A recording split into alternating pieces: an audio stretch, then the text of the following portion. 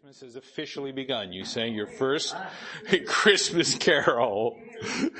So, I know that sometimes people get a little anxious about that, and they're always wondering when songs and things are going to start being played and things of that nature. But I will say this, that it's a time that we get to sit back and really kind of think about what Christ has done for us.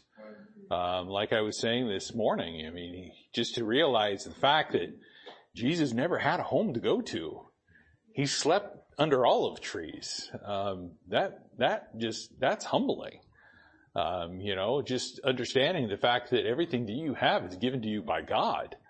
And, that to me is just something that really needs to be focused on in the Christian life, just to sit there and contemplate that on like a daily basis. But this morning, I'm just going to blame it on medication. That's all I'm going to do. This morning, we were talking, obviously about, the Lord and, the Mount of Olives and having a place to go in Christ. And this, evening, I want to talk a little bit about, a subject of, devotion. Many times, I'll have individuals ask me, what's a good devotional? And they will want that because the purpose behind devotionals and, where they started and how they came about, there's a lot of subject and speculation. And really there's no really good answer because it's not documented. So we can't say when the first devotional was printed, but we can definitely see, around the time when some of them started and when some of them were actually, what we have preserved, and some of it goes back to, really early Ireland, and seeing some things that were printed there in Old Gaelic language, and they were obviously spiritual devotions.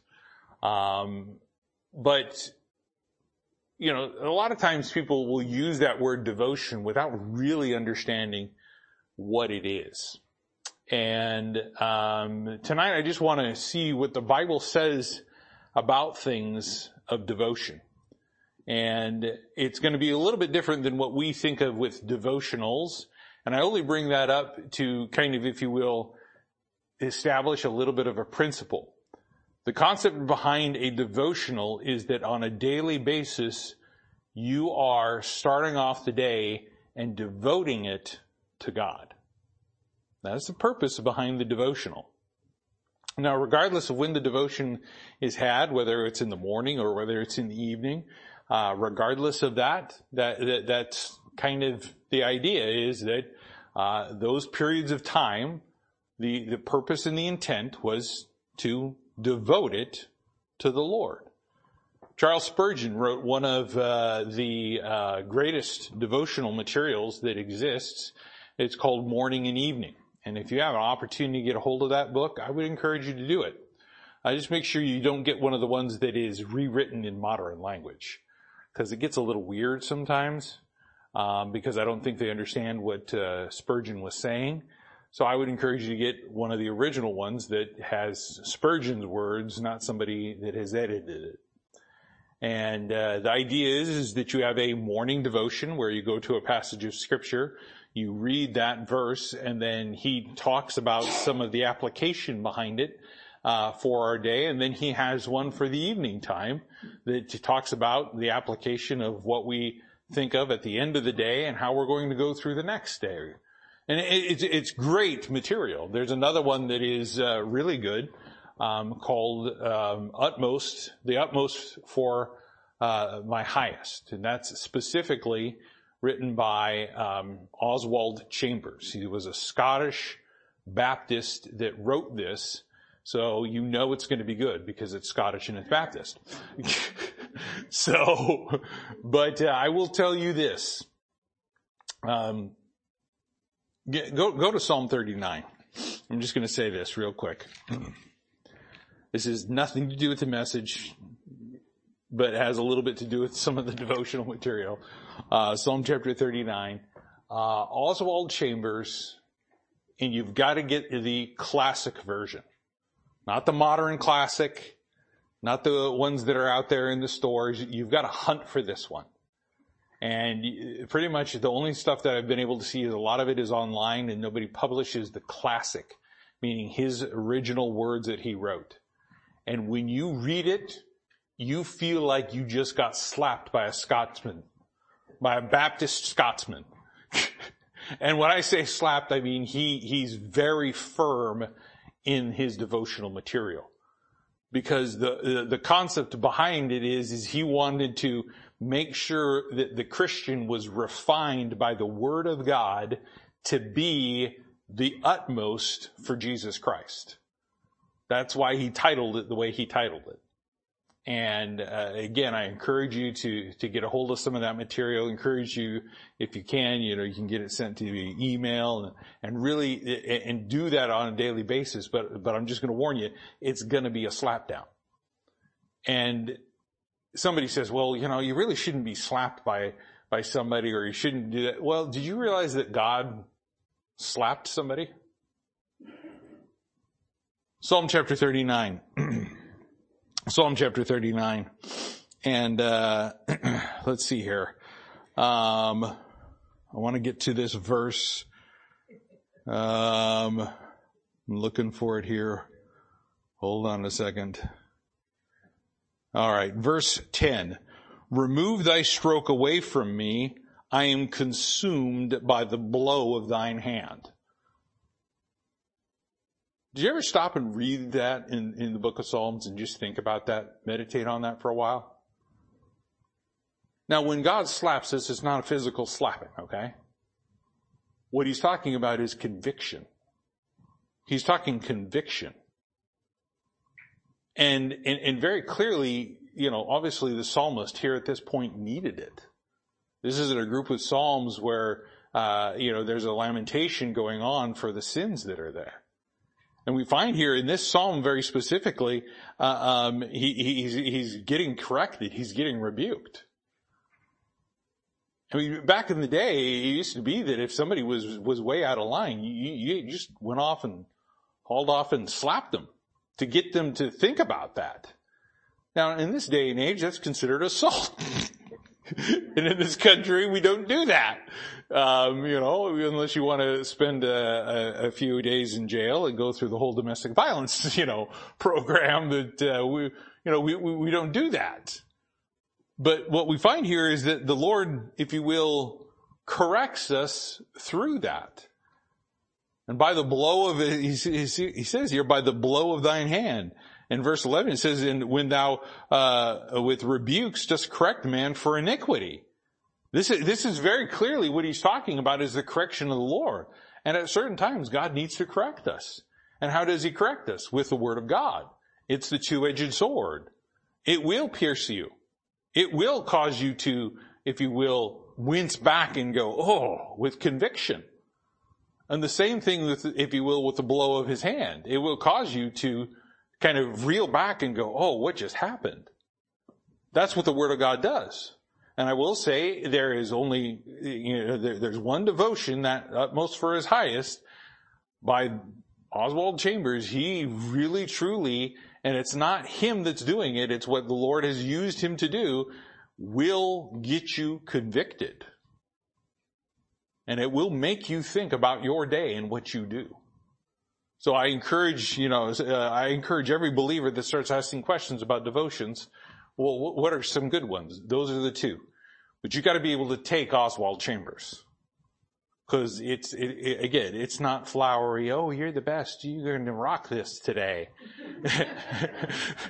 He doesn't say that. He's very, very, very, very direct in it, saying, we need to, get this out of our lives, and we need to make sure that this is done. We need to mortify our members. I mean, he's rough. You think Paul was rude in speech? Man, try a Scotsman. He's definitely got that down. But again, I recommend those. That's just kind of, if you will, a bit of a side note. But before we really get too much further into this, I just want to pray, and then we'll get started talking about this devotion. Dear Heavenly Father, I thank you again for the time that we have this evening, Lord, and I thank you for a good day this morning. Pray, Lord, that we would just continually be blessed tonight by your word and by your Holy Spirit working in us. And Lord, I just pray you just clear my mind, and again, Lord, just that the words that are spoken would be pleasing and honoring unto you, and that, Lord, this subject matter would be one that causes us to reflect and think about exactly what we've devoted to God, to you, Lord, and specifically when it comes to our lives. And Lord, again, I thank you for all that you've done for us, and these things I ask in your Son's name, Jesus Christ. Amen. I want you to turn in your Bibles to the book of Leviticus. We're going to start talking about devotion in Leviticus. And Leviticus wraps up the book. It covers these vows, covers what is being given to God. And the word devotion and vow are, if you will, to a bit of a degree, synonyms. And we need to understand that, because when we start looking at the definition, we'll read the definition here in just a minute, we'll find out very clearly that what God's expectation about this is. And in this passage, we've got some things going on where he's talking about things that are given to the Lord. In verse 26, he says, only the firstlings of the beast, which should be the Lord's firstling, no man shall sanctify it, whether it be ox, sheep, it is the Lord's. Basically, he's saying the first of the flock, that's his. Don't touch it. Doesn't have any other use. So, he's covering it in Leviticus 27. He says right there in verse 26, he's saying no man shall sanctify it. And again, that's the important part, because we're going to focus on this in just a minute. Don't use it for anything else. Don't use it for anything else. That's God's. When we talk about sanctification, and that's, a very, very fancy word, for, basically saying things that are set aside for the purpose of holiness. There were things that were sanctified specifically in the Old Testament for use. Another word would also be consecrated. And that means that they were, again, if you will, set there for that specific purpose to be used of God. And that's what sanctification is about. So when we talk about our sanctification, it means that God has set us aside for his specific use. And that specific use we find in Ephesians 2:10, that we were saved unto good works. We're saved and we're supposed to be doing his will. That's our sanctification process. And we go through it. We've got to, if you will, sanctify, if you will, our day daily. Go through an hour by hour process, making sure that that's set aside for him and him only. And what we find here is he says the firstling, that's his, nobody gets to touch it. In verse 27, he says, if it be of an unclean beast, then he shall redeem it according to thine estimation, and shall add a fifth part of it thereto. Or if it be not redeemed, then it shall be sold according to thy estimation. Talking again about something that would be an unclean beast that was, again, a firstling or being offered, then it was something that they would say, okay, well, that can be bought, that can be sold, that can be whatever, but we need to understand some things about the word redemption. Redemption is where we're buying something back. Something is being purchased.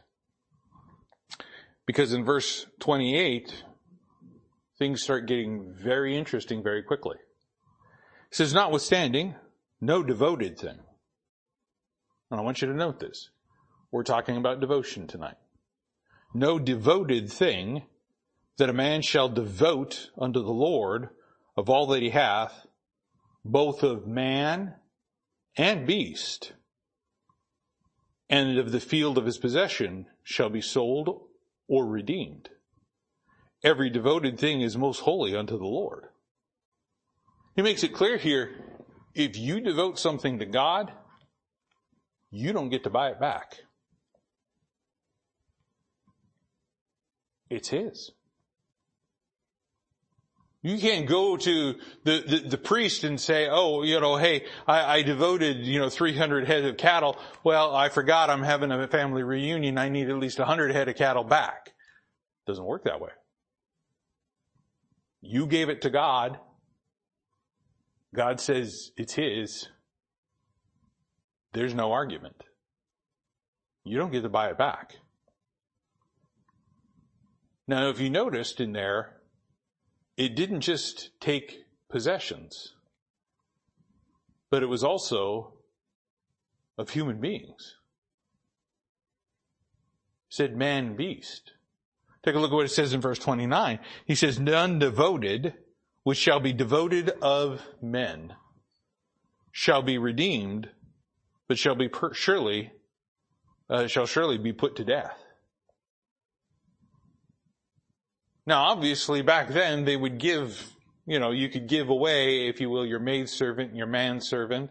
You could do those type of things. But let's also understand that this goes for the individual that devotes themselves to the Lord.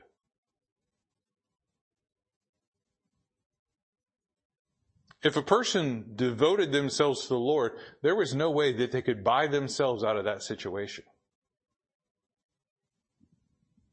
Now, we see situations occur where it's frequent where, they'll have what are referred to as baby dedication services.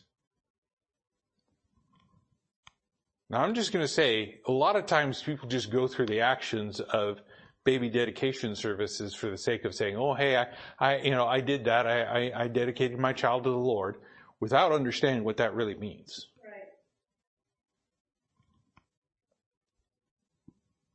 I see some of those services, and it's just kind of like, if you will, done with a religiosity. It's, I do it because, this is what we do. If you devote that child to the Lord, it's His. Yeah. You don't get to buy it back. You don't get to lay claim to it. That child is God's. The same goes for our life. And if we've ever uttered the words that we are devoting our life to the Lord, it's His. And that's the finality of it. When we try to do something where we're, if you will, living on our own or redeeming it or, if you will, taking it back, there's a consequence. There's a fracture of a relationship. There's death that will occur. Death of a relationship. Things will break down. I mean, when you have two people that are devoted to each other, they're giving themselves to each other very specifically for the purpose of the other individual's use. It's kind of like what a marriage is about. You don't get to be your own. And to think that way is, unbiblical, according to 1 Corinthians 7. So we have to really truly understand this when it comes to devotion, what we're talking about. And I want us to really understand that if we're going to devote ourselves to God, and we're going to devote time to God, and we're going to have what we refer to as daily devotions, nothing should intrude upon it. That's God's. And I think many times a lot of Christians don't realize, and they think there's flexibility in it. They think, I've got liberty. Well, yes, you do, but not liberty to go against what your word is. Let's see a couple of passages. I want us to go over to, let's go over to Song of Solomon. Just because we don't go to Song of Solomon enough. Not a lot of sermons preached out of Song of Solomon, I tell you, if there was one book of the Bible that is avoided by most pastors, it's this one. It's a shame. It's a shame. But I will tell you, it is a very, very, very heavy doctrinal book. A lot of people don't grasp it. A lot of times people will say, well, it's about Christ and his bride. And I look at it and I go, well, it's more about the Lord and Israel because of what's going on here. You got to remember that is, as the Lord refers to, that's his bride. And a lot of people don't get that because he talks about writing them a bill of divorcement and things of that nature that he's gone through and so on and so forth, and how he treats them and how God deals with Israel and et cetera, et cetera, et cetera. A lot of the imagery, a lot of the words that he uses really aligns with that theme throughout this book. But if you take a look here in Song of Solomon in chapter 2 and you jump down to verse 16, this is obviously a passage that is used a lot, and it's used and people put it on their things in their home on, like, a board or on a tapestry or something of that nature. But here it says in verse 16, my beloved is mine and I am his. He feedeth among the lilies. What we find here is if you will, an area of devotion. And again, that's the way that this relationship with God works. I am his and he is mine. He is my Savior. He is my Lord. He's my God. He's my everything. And I am his to do with whatever he will. I can't really claim and say, well, Jesus Christ is my Savior, and then I get to go do whatever I want to do.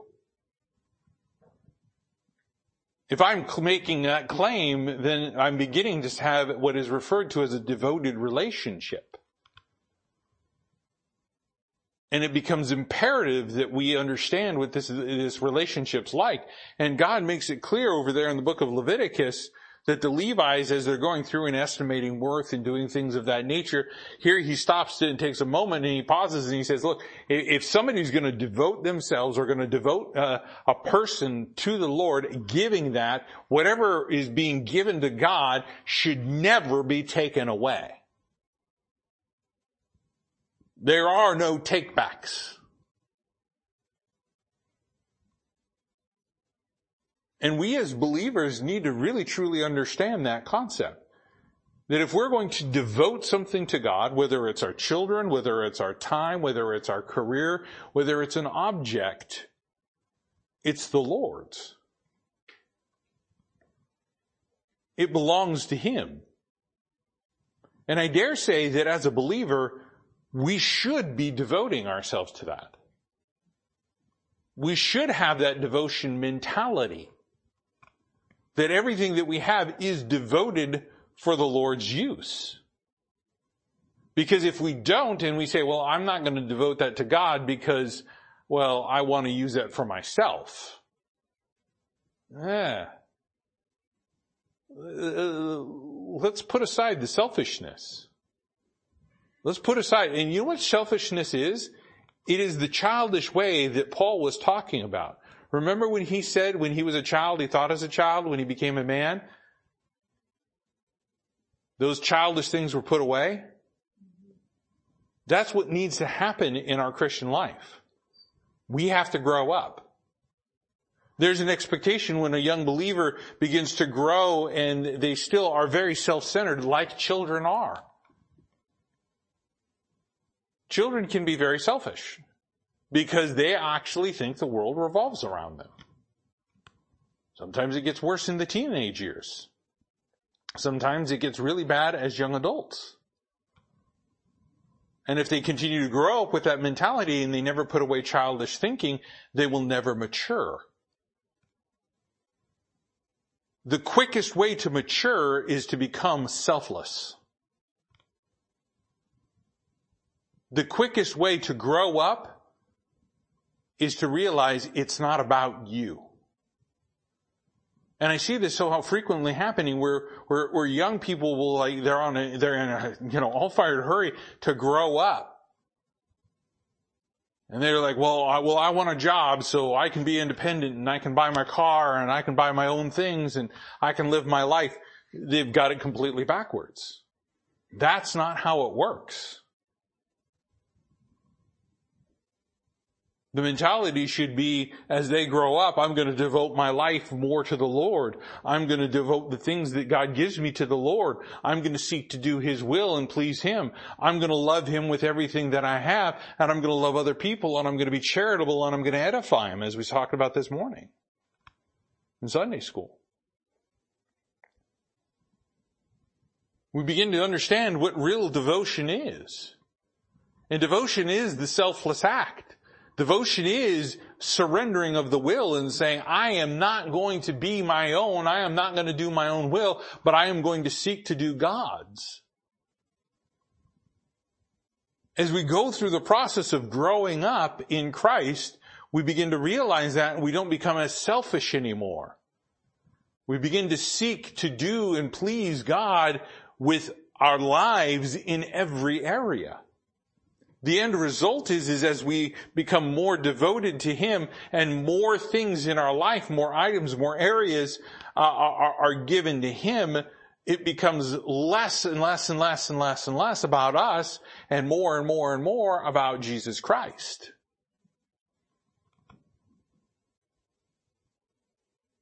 Because again, we talked a little bit about this morning. He left everything to come down here and sleep under an olive tree. Have we gone that far for Jesus Christ? Have we devoted everything? Have we surrendered everything? Have we, if you will, forsaken everything and left it all for the purpose of pleasing Him? He left it all for the purpose of pleasing the Father and for the purpose of dying on the cross for our sins, our gross, nasty, ugly sins. He died for on that cross, taking our punishment, taking our pain, what we deserve. Now there's devotion. There's devotion. Turn over to the book of Numbers. Let's go to Numbers 18. Again, to just kind of reinforce this in the book of Numbers,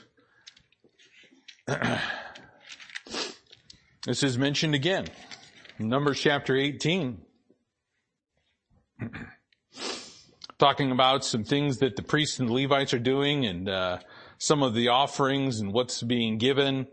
And again, he talks about what is the Lord's. It's given to Him. It's given to God. And he makes it very clear here. And what they're supposed to be doing with all of these things.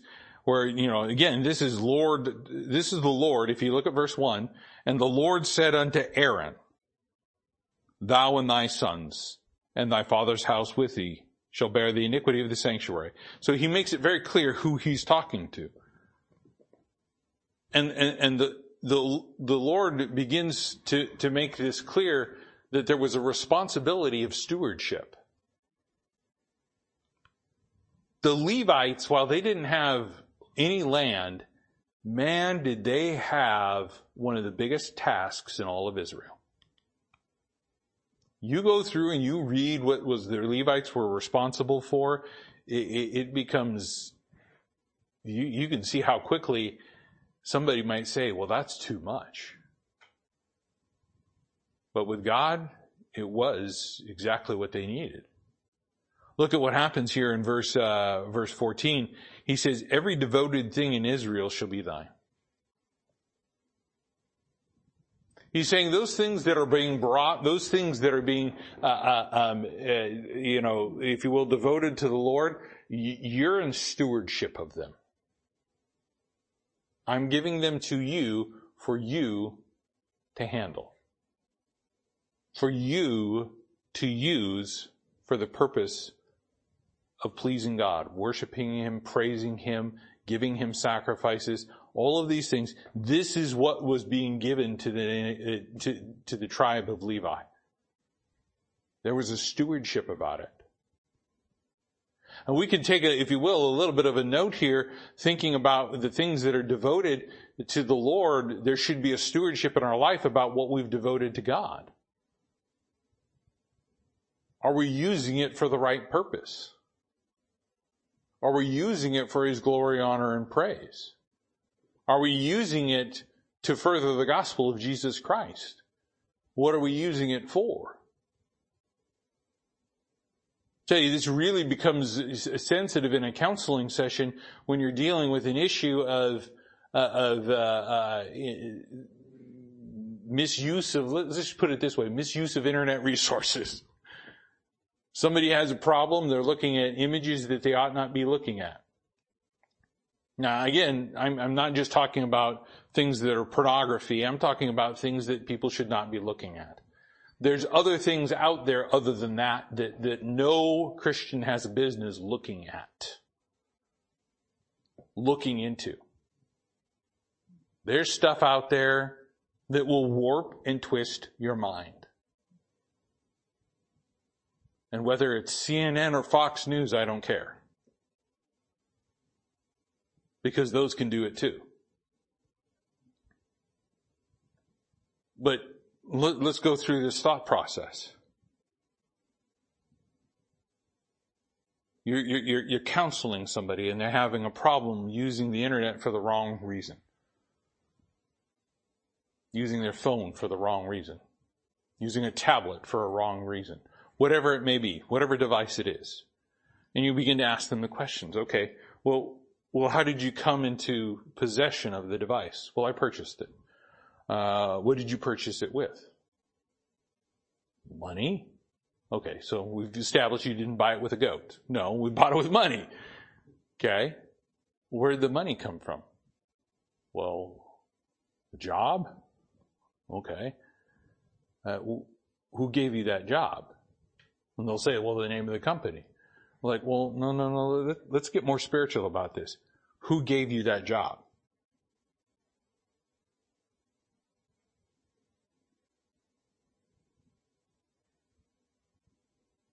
And you look at them and you kind of go, well, it's simple. It's a youth group answer. God, Jesus. He gave it to you. Did He give you the ability to do that job? Yeah. Maybe that job required a degree. Did you learn? Yeah. Who gave you the ability to learn? Again, very easy youth group answer. God.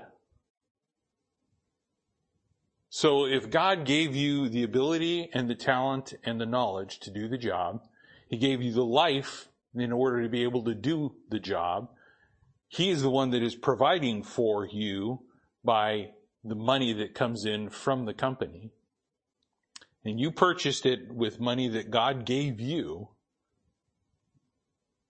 Don't you think that should be used for God's use and His only?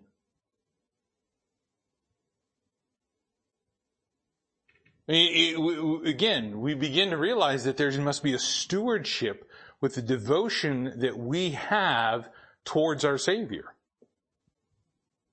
And it requires a thought process like that, going back and saying, well, where did it come from? When the Levites are using these things and he's talking to their sons and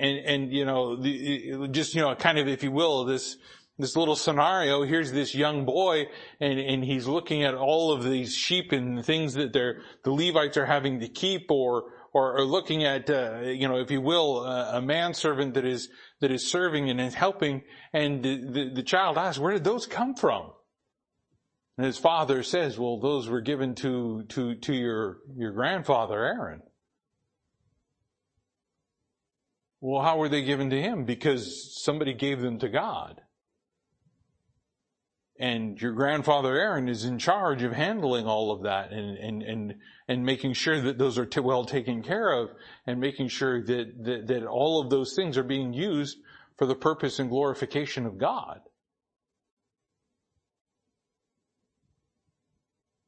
This is stuff that we need to teach our children. This is how we begin to show our children what really means to live a devoted life unto the Lord. The definition of devotion, I'll read it here. The definition of devotion is this, simply to vow. That's the short version. It's to appropriate by vow. meaning that you are giving something and you are saying it is God's. Okay? To set apart, much like sanctification and consecration. I am going to give this to the Lord and it's going to be used for Him and Him only. I am not going to mingle it or mix it with something that it shouldn't be. To dedicate by a solemn act, to consecrate. We even find consecrate in there as synonym in the definition. But again, it's solemn. It's something that you take seriously. Not casually, but seriously. When a solemn act is performed, it's done in a very specific way, meaning that it's serious. It's to give up wholly. WHOLLY. Meaning you don't give it and hold part of it back. You remember who did that over in the book of Acts? That didn't go so well for Ananias and Sapphira, did it? They wound up getting carried out. That went horribly for them. Because if they're going to purpose and you're going to say, I'm giving it to the Lord, and they're lying about it, there are consequences. There are consequences. By the way, that whole passage right there and what was going on was for those early believing Jews in the church. Remember, the Jews required a sign. How many of them began to have flashbacks of Leviticus chapter 27? Because it says a field of possession, which is exactly what they did. And all of a sudden they're sitting there going, oh, making that connection. That's how serious it is in the eyes of the Lord. To give up wholly. Interestingly enough, devotion is to addict.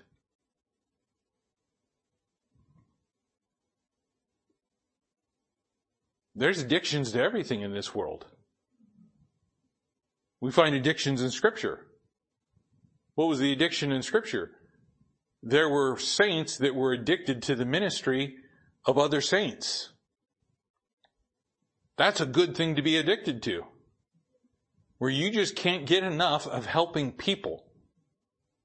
I can't get enough of helping the church and helping the body of Christ and helping individuals in that congregation. I can't get enough of it. That's a good addiction. To direct the attention wholly or chiefly. It means that what we focus on in devotion is wholly about and chiefly, meaning preeminent, if you will, about Christ. But as we find that word vow in there, kind of in that synonym, in that definition, we again need to understand what that talks about and how God views this. So if something was going to be devoted, it would be devoted with the vow. And you go through and you find throughout all of those Old Testament offerings, it would talk about if you're going to vow, and then it would talk about offerings that were given. So let's take a look at a couple of things. Let's go back over there, we should still be in Numbers chapter 30. Numbers chapter 30.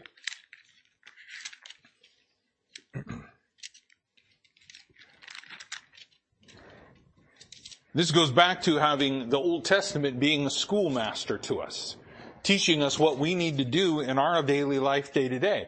Now we aren't offering, heave offerings and wave offerings and things of that nature because that was all accomplished with Christ.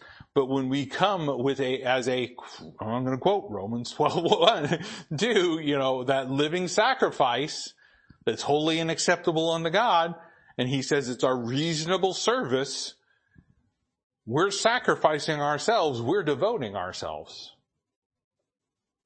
We're vowing. And again, I want us to understand that devotion is not an optional thing for a Christian. It's something that must be done. They're like, well, it's not a free will devotion then. I get that, but yeah, it is, because you have a choice to live for yourself. But just remember this, you were bought with a price. You are not your own. Your body is not your own. It doesn't belong to you.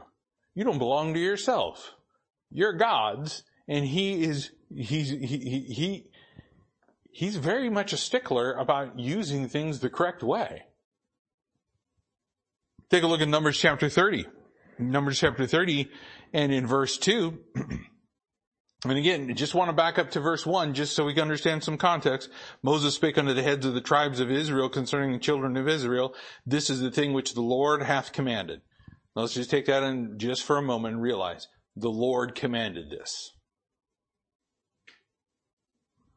If a man vow a vow unto the Lord or swear an oath to bind his soul with a bond, he shall not break his word. He shall do according to all that proceedeth out of his mouth.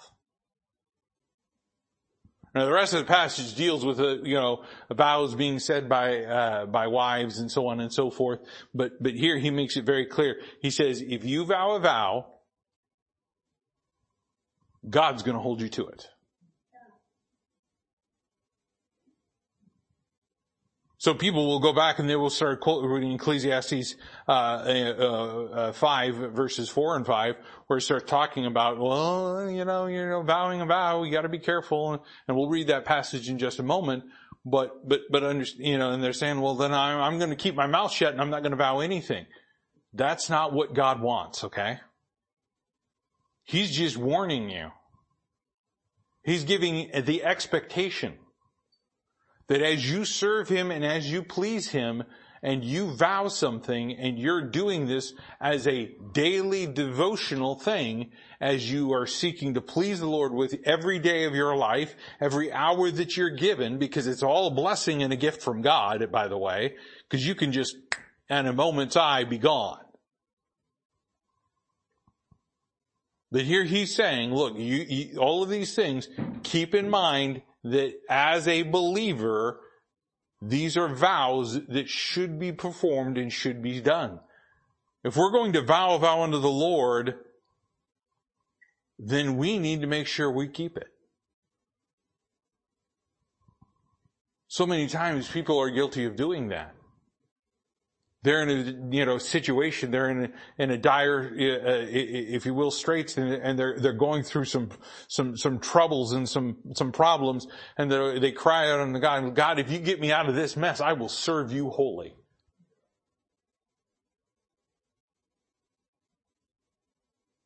Be careful. Well, then I'm not going to vow that vow. You should vow that vow. Why? Because that should be your heart's desire. You should desire the help of the Lord. Go read the book of Psalms. How many times did the psalmist call out and cry out for help? How many times did he need God? How about Paul? My grace is sufficient for thee, is what God says to him. And then he says, I will glory in my infirmities. For when I am weak, He is strong. His strength, not mine. I need His help. So yeah, I would vow a vow. I would vow a vow. I'll be very transparent. You're lying in a hospital bed. And you're like, man, I cannot begin to describe how much I wanted out of that place. I can't begin to describe how painful it was when you go to the ER and they'd say, well, we're going to admit you. And you're just sitting there going, and you groan. And when you're in there for a long period of time, I'll tell you this, and you're alone and you've got nothing else to do except to pray to God. And you're praying and you're having, communing with Him. I did say several times, Lord, I just want this to be done. Help me get through this. I will continue to serve you. I will continue to try to please you with my life.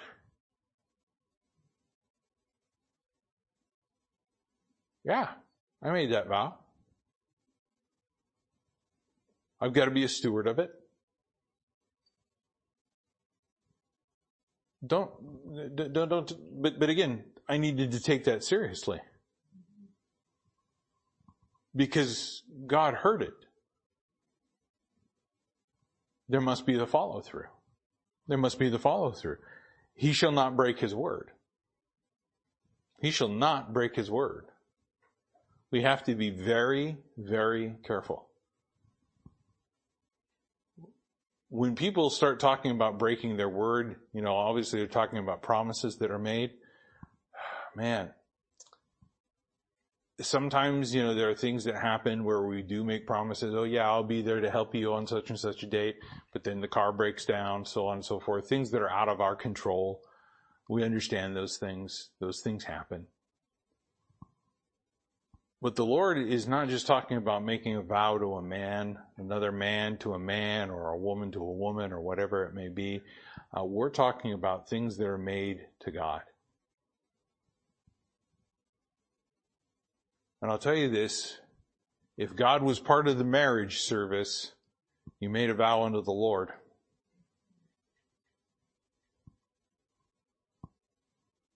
You made a vow unto the Lord. But what we find here in this passage is he says, you're going to do everything that comes out of your mouth. Whatever you say. Turn to another passage over in the book of Deuteronomy. In Deuteronomy chapter 23. Deuteronomy chapter 23.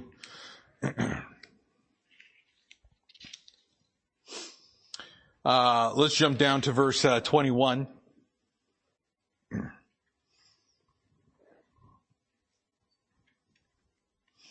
It says, when thou shalt vow a vow unto the Lord thy God, thou shalt not slack to pay it. For the Lord thy God will surely require it of thee, and it would be sin in thee.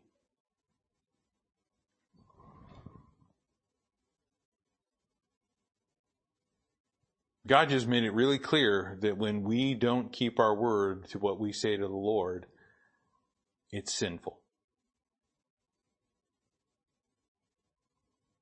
And we don't want to sin.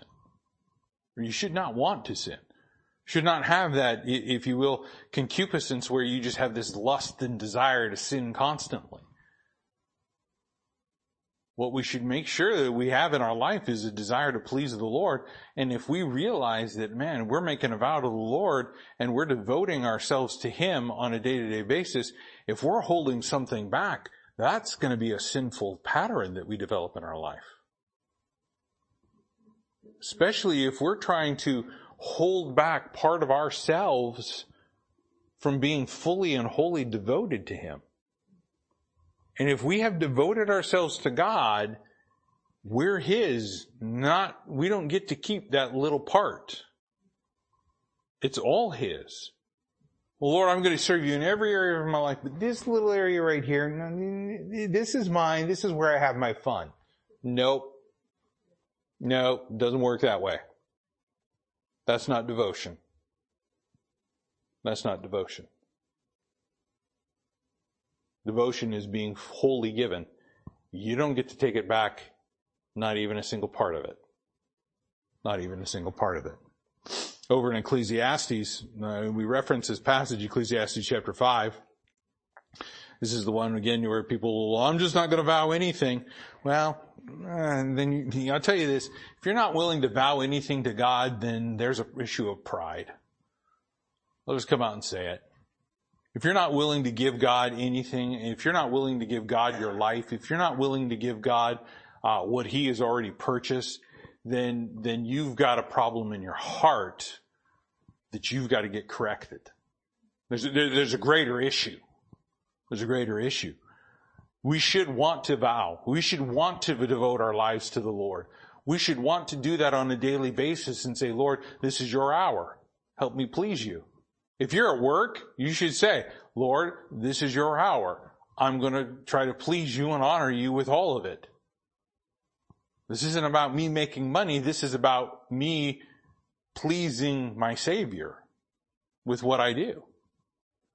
In Ecclesiastes chapter 5 and in verse 4, it says, when thou vowest a vow unto God, defer not to pay it, for he hath no pleasure in fools.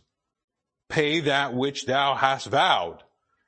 Better is it that thou shouldest not vow than that thou shouldest not, or shouldest vow and not pay. Now again, Solomon makes that statement saying, well, it's better to not vow than to break the vow. But he's not saying don't vow. What he's saying is vow and pay. Vow and pay. You know, I know that weighed very heavily on Solomon's heart for him to write this. Because he had vowed some things about himself to do to God. And in the end, he wound up serving a whole bunch of other gods. And God said, there's going to be a punishment for that. But here we find very clearly, he's saying, look, you're going to vow, pay it. And I can almost hear the exasperation in that verse 5, where he says, better is it that thou shouldest not vow. Why? Because I'm sure that weighed very heavily on his heart when the Lord pointed it out and there was massive conviction and there was nothing else he could do about it. Because it was opportunity lost that he could not get back. It was glory that was not given to the Lord. He can't go back in time and give God glory for it. It was lost. It was expended. It was gone. And that weighed heavily upon him. But I want to conclude with this. I want us to go to the book of Psalms. Psalm chapter 61.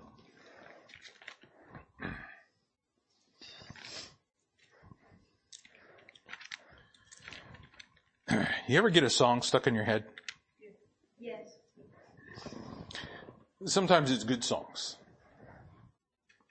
Sometimes when you're out in the retail world and you're buying things, sometimes it's wicked songs. And you're trying to get it out and you're like using, scrubbers, again, it's, becomes important about what we listen to, what we have. And I'll tell you this, having a good song to sing is something that we need to understand. There's a lot to be said there, man. There's a sermon in the songs that we sing to God. But I'll tell you this, God gives us everything that we need to be able to perform that which He requires of us and that which we say in a vow that we're going to do. The devotion. And I dare say that if you really truly want to really get a handle on devotional material from the Lord, using it scripturally, there should be an integration of music and song into it. Psalm chapter 61, and take a look at verse 8 here.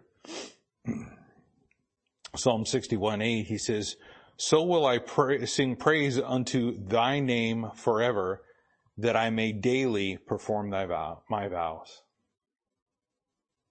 It's really hard to sin when you're singing Jesus Loves Me. It is really hard to break the vow of devotion when we're singing all the stanzas of And Can It Be. It's really hard to do the wrong thing when Amazing Grace is playing over and over and over and over again.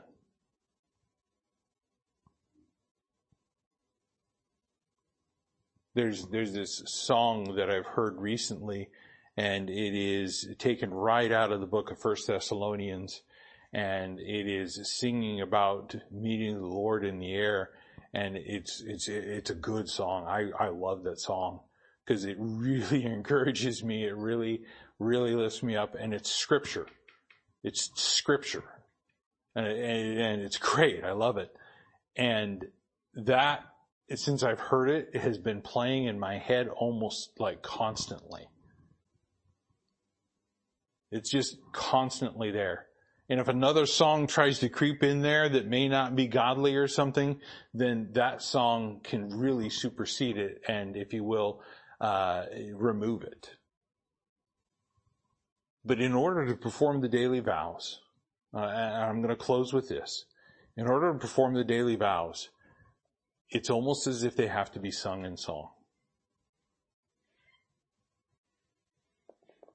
It's almost as if they have to be sung to the Lord as you're doing them. Kind of with that voice, because it brings about that joy as you sing, and again, I'm a horrible singer, but I am a just absolutely wonderful singer in my own head. But I'll tell you this, you're sitting there singing and you're like, oh Lord, I'm going to devote this time to you. Whatever it may be. That's a horrible thing. Yeah, I know. I had to inflict you with that. But think about that for a second. If you're purposing to sing that, and you're purposing to sing about the devotion that you're going to give to the Lord, that's going to help you perform those daily vows. Your daily devotion. What you do on a day-to-day basis. And I say all that to say this.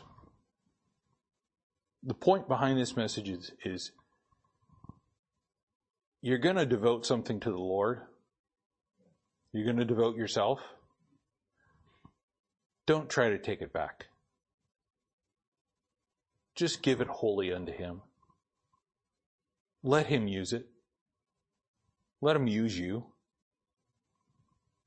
Let Him use you every hour of the day. Let Him use you for His glory. It's far better than devoting yourself to something else in this life. I mean, really, what are you going to devote yourself to? There's nothing out there that just brings that joy. There's nothing out there that brings that happiness. It might be a fleeting moment of pleasure, but that's about it. But devoting yourself to the Lord, that's where the real treasure lies. That's where the real treasure in life lies. Serving Him and pleasing Him. You begin to realize that when you think about the parable of the servant that was given the talent. He said to that servant, well done, a good and faithful servant. Why? Because he simply used what God had given him for the glory of the master. That's simple faithfulness. What have we been given, and are we using it for Him? Are we devoting it to Him? The servant knew that it was the Lord's that had been given. It was devoted to Him. It wasn't about what the servant got. It's about what glory the master gets. We need to keep that in mind. Let's go ahead and close with a word of prayer. Brother Mike Perry, would you dismiss us, please?